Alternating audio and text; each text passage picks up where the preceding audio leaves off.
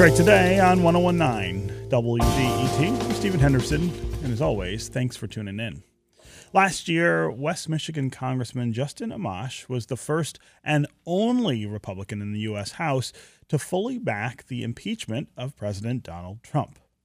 Then Amash left the GOP and became an independent. And now he's taking the first steps toward a possible run for president as a third-party candidate. What does Amash bring to the table, and what kind of dynamics would he inject into what is already a pretty wild election if he were a candidate for the presidency, running perhaps as a libertarian or an independent? That's where we want to continue the conversation here on Detroit Today. And joining us to talk about Amash and his possible run for the presidency is Shika Dalmia. She is a senior analyst at the Reason Foundation, a self-proclaimed progressive libertarian who has written a lot about libertarians in the age of Trump and what these kind of things actually mean. Shika, welcome back to Detroit Today. Thanks for having me on, Stephen. Yes. Also with us is Dennis Darnoy, who is a Republican political consultant who tracks voter data. Dennis, welcome to the program. Thank you, Stephen. Thanks for having me. Yeah. So, Shika, I'm going to start with you. And for listeners who don't know, give us a quick thumbnail of who Justin Amash is. You have followed him pretty closely throughout his political career. Right. So he is, as you pointed out, a congressman from Western Michigan, the Grand Rapids area. He's been reelected 5 times. He is a small L libertarian until now. Now he has he's made his move to the big L libertarian, which is he has, quit even being an independent and joined the Libertarian Party. He is one of those rare individuals in politics who takes the Constitution of this country extremely seriously. And what's interesting is that he himself is a first-generation immigrant. His parents immigrated from Palestine. His dad was actually was a refugee. As first-generation immigrants often are, they are much more serious about the Constitution than Native Americans, and Amash is in that category. And he has consistently voted his conscience. He's one of those rare breeds of politicians who actually tries to do what he says. And so he will come up with all kinds of votes that seem quirky to partisans because his record spans the extreme right to the extreme left and everything in the middle. So he is a man of conscience. He takes federalism seriously. He takes the rule of law, meaning that the government needs to abide by the Constitution seriously, and he, is a fiscal conservative and a social liberal, which is why he has described himself as a small L libertarian. Mm-hmm. So, tell us what your reaction is to this idea of Amash running for president. Well, you have to put me on the spot, right? I'm an Amash fan. Like I said, he's one of these rare breeds of politicians who has integrity. You don't find. He is a man of personal integrity, kind of Obama-esque, family man, loves his wife, loves his children. He gave an interview to Nick Gillespie, my editor at Reason, where he sort of affirm that he's never going to be charged by the kind of, accusations that both the primary candidates, Trump and Biden, have faced from women.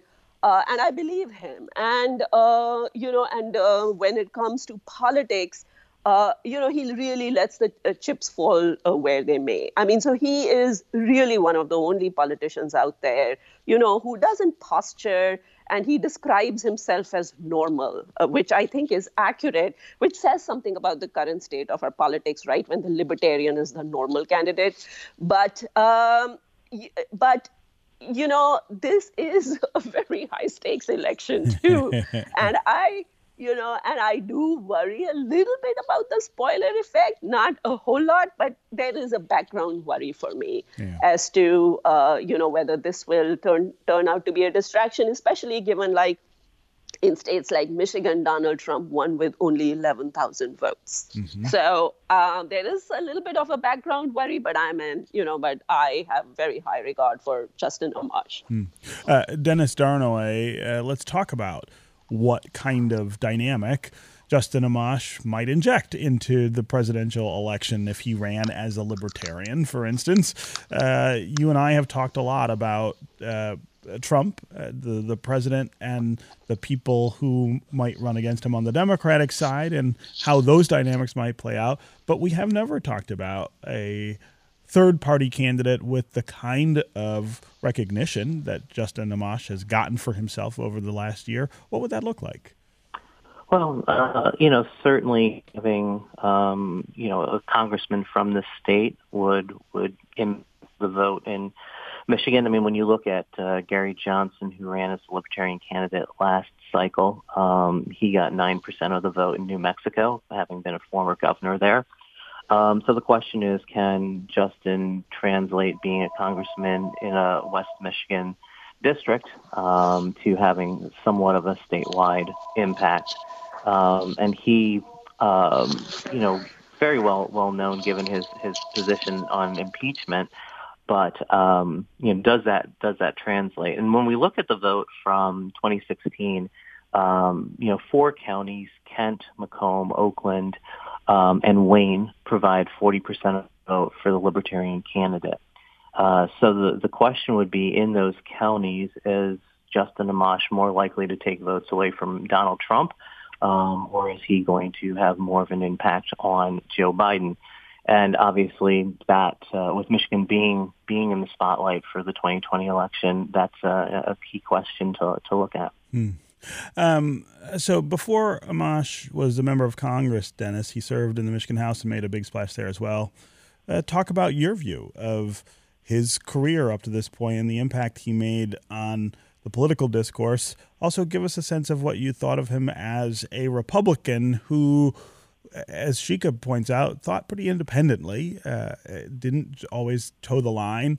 What kind of politician and what kind of effect has he had as a politician on Republican politics? Well, I mean, two sort of different questions there. In terms of effect, he's done a great job of highlighting inconsistencies or hypocrisies within Republican politics and policies that they've taken in terms of actually accomplishing anything. That's a very, very limited record that he has. But he has, as you say, going back to his days in the state house, not been shy about stating his opinion, and whether that would rankle leadership or not was not a concern of his. So he is a very independent thinker. He is one who, from his standpoint, has been consistent. If he sees something that he doesn't believe passes the smell test, he's not afraid to call it out, regardless of whether the leadership of his party likes it or not. So he is a candidate and a elected official who speaks his mind, who toes a very consistent course, and has attracted attention for his willingness to call things out that he disagrees with. I'm talking with Dennis Darnaway, a Republican political consultant, and Shika Dalmia, a senior analyst at the Reason Foundation, about the prospect of Congressman Justin Amash, a congressperson from West Michigan, running for president, perhaps as a libertarian, as some sort of third-party candidate.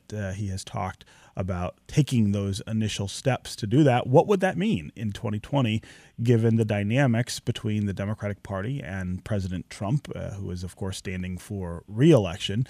If you want to join the conversation, give us a call. Tell us what you make of Amash's possible entrance into the presidential race as a libertarian.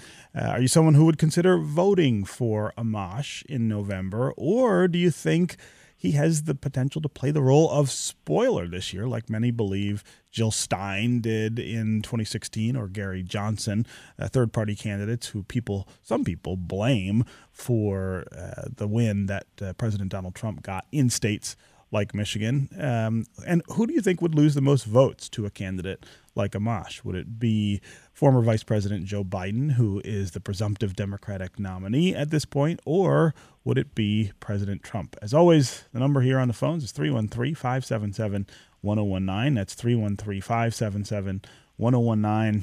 You can also go to the WDET Facebook page, put comments there, or go to Twitter and hashtag Detroit Today, and we'll work you into the conversation. Also, give us a call and tell us if you're somebody who thinks a lot about third-party politics and maybe believes that third-party politics are part of the solution to the intractable nature of two-party politics that we see so frequently right now. Again, 313-577-1019 is the number on the phones. Let's start with Dan in Detroit. Dan, welcome to the program.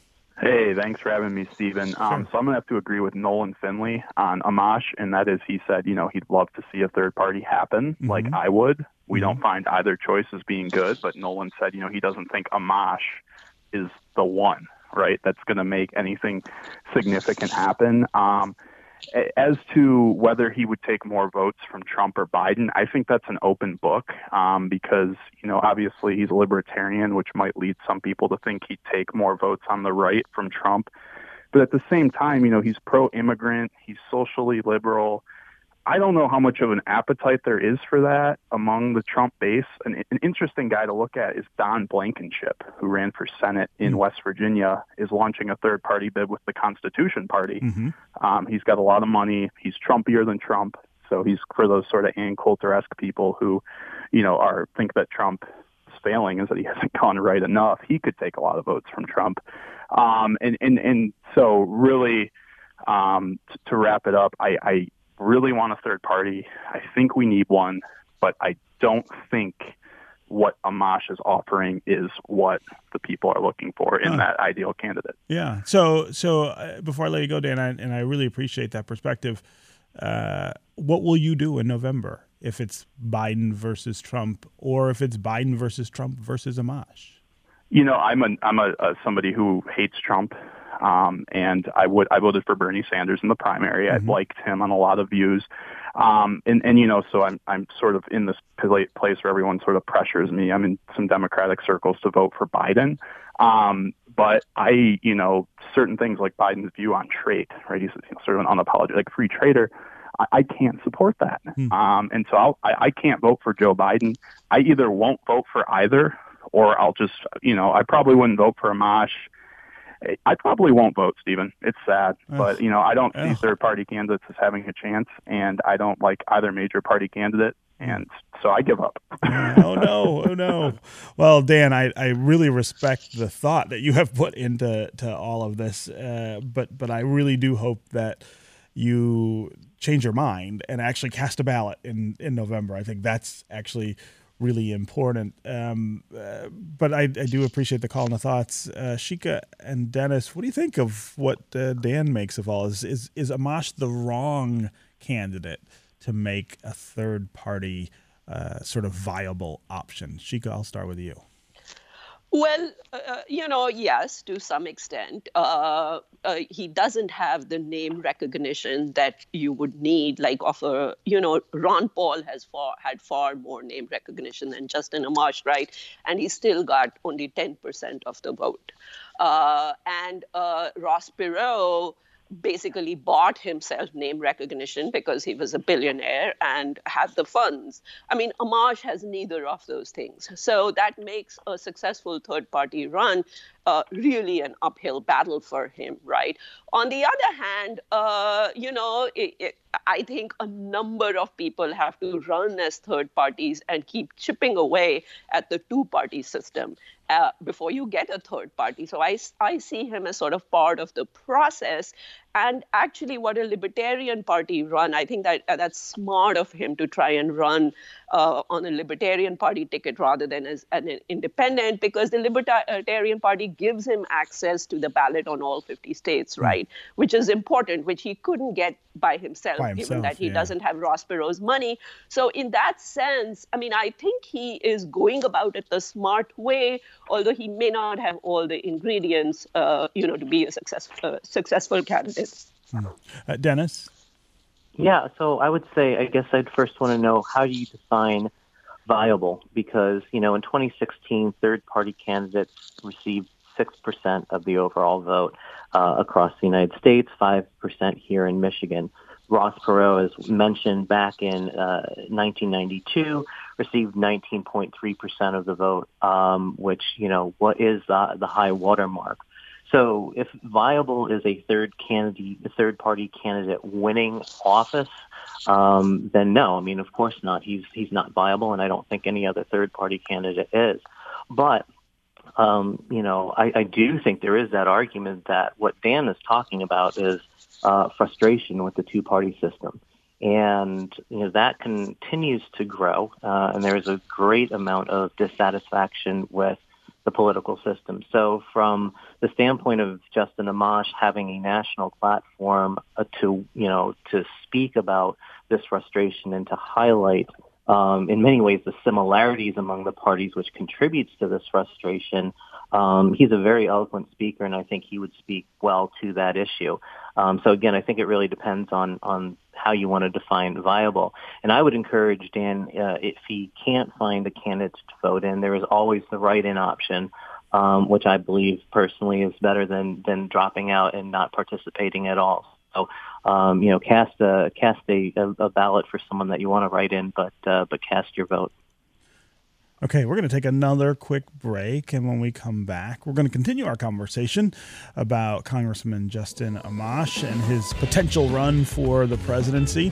Stay with us, and stay with us on the phones. Max in Allen Park, Heather in Ferndale, Ed in Detroit. We'll get to you next as well. If you want to join them, 313-577-1019 is the number on the phones. We'll be right back with more Detroit Today.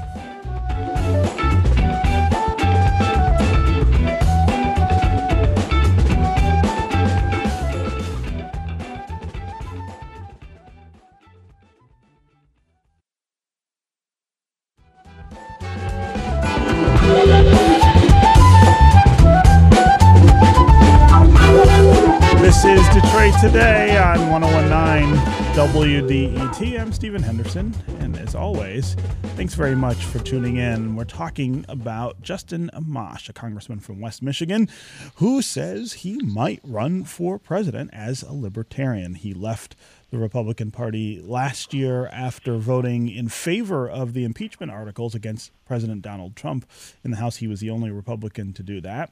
He's gotten a lot of attention for that and some other sort of nonconformist positions and things that he said. And now he says perhaps he might take a run for the presidency. Would that be a successful run as a third-party candidate, or would it just be kind of a spoiler dynamic that would be injected into the race between Joe Biden and Donald Trump? Joining me to talk about this is Shika Dalmia, who is a senior analyst at the Reason Foundation, and Dennis Darnoy, a Republican political consultant. If you want to join the conversation, 313-577-1019 is always the number here on the phones. I want to read a couple of Twitter comments before we get back to phones. Todd on Twitter says, while I admire his fortitude to become an independent, find his run for presidency disrespectful to those who wish to see Donald Trump removed. Michigan will be a key state in the number count. Votes he pulls will hurt Biden and not Trump. Until Michigan changes its winner-take-all electoral college, which would require a change to the state constitution, third-party candidate is not viable. Kelly on Twitter reflects the same kind of sentiment. She says she's afraid Amash will just split the votes and it will be 2016 all over again. Again, 313-577-1019 is the number on the phones. Let's go to Heather in Ferndale. Heather, welcome to the show. Yeah, good morning, Stephen. I just want to say I take exception to the idea that he's consistent. He's not pro-choice. He's a libertarian, but women shouldn't have autonomy over their choices around their bodies. So to me, that's a bit of a red flag. To me, it shows a greater possibly inconsistency. So I can't opine upon how he's going to impact the race. I don't think he's a bad guy, but that's just, this whole idea that he's consistent is not entirely true. No, that's a great point, Heather. Shika Dalmia, I'll let you address that part of Amash's philosophy. He is pro-life, but considers himself a libertarian. Right. And, when I said consistent, I mean with his own views and his own principles, not necessarily, he's not 100% in sync with the Libertarian Party platform. But let me point out, no candidate has so far been. Not the last time Gary Johnson was less libertarian than Justin Amash is. And before that, Bob Barr, was not even an civil libertarian, and yet he managed to get the LP ticket. So in that sense, when it comes to the Libertarian Party, I mean, I myself have, as you know, I'm a very pro-immigration, and I'm actually not sure whether Justin Amash is completely in line with the Libertarian Party's so-called open borders platform. In fact, I'm trying to get him to answer some questions for me on that front for a piece I'm working on. So, I mean, I'm not saying that he is consistently libertarian, but he is a man of integrity who's consistent with his own thinking, and he has been he's a Christian, he's a religious libertarian, and there are really a lot of religious libertarians who are, not pro-choice, but I wouldn't say therefore they are not libertarian. This is a genuine sort of disagreement within the party itself. So I myself am pro-choice, just as much as your listener is, and that does give me, some personal qualms about Justin Amash, but not necessarily from the standpoint of being a libertarian. Yeah. Again, Heather, thanks very much for the call and the really provocative question.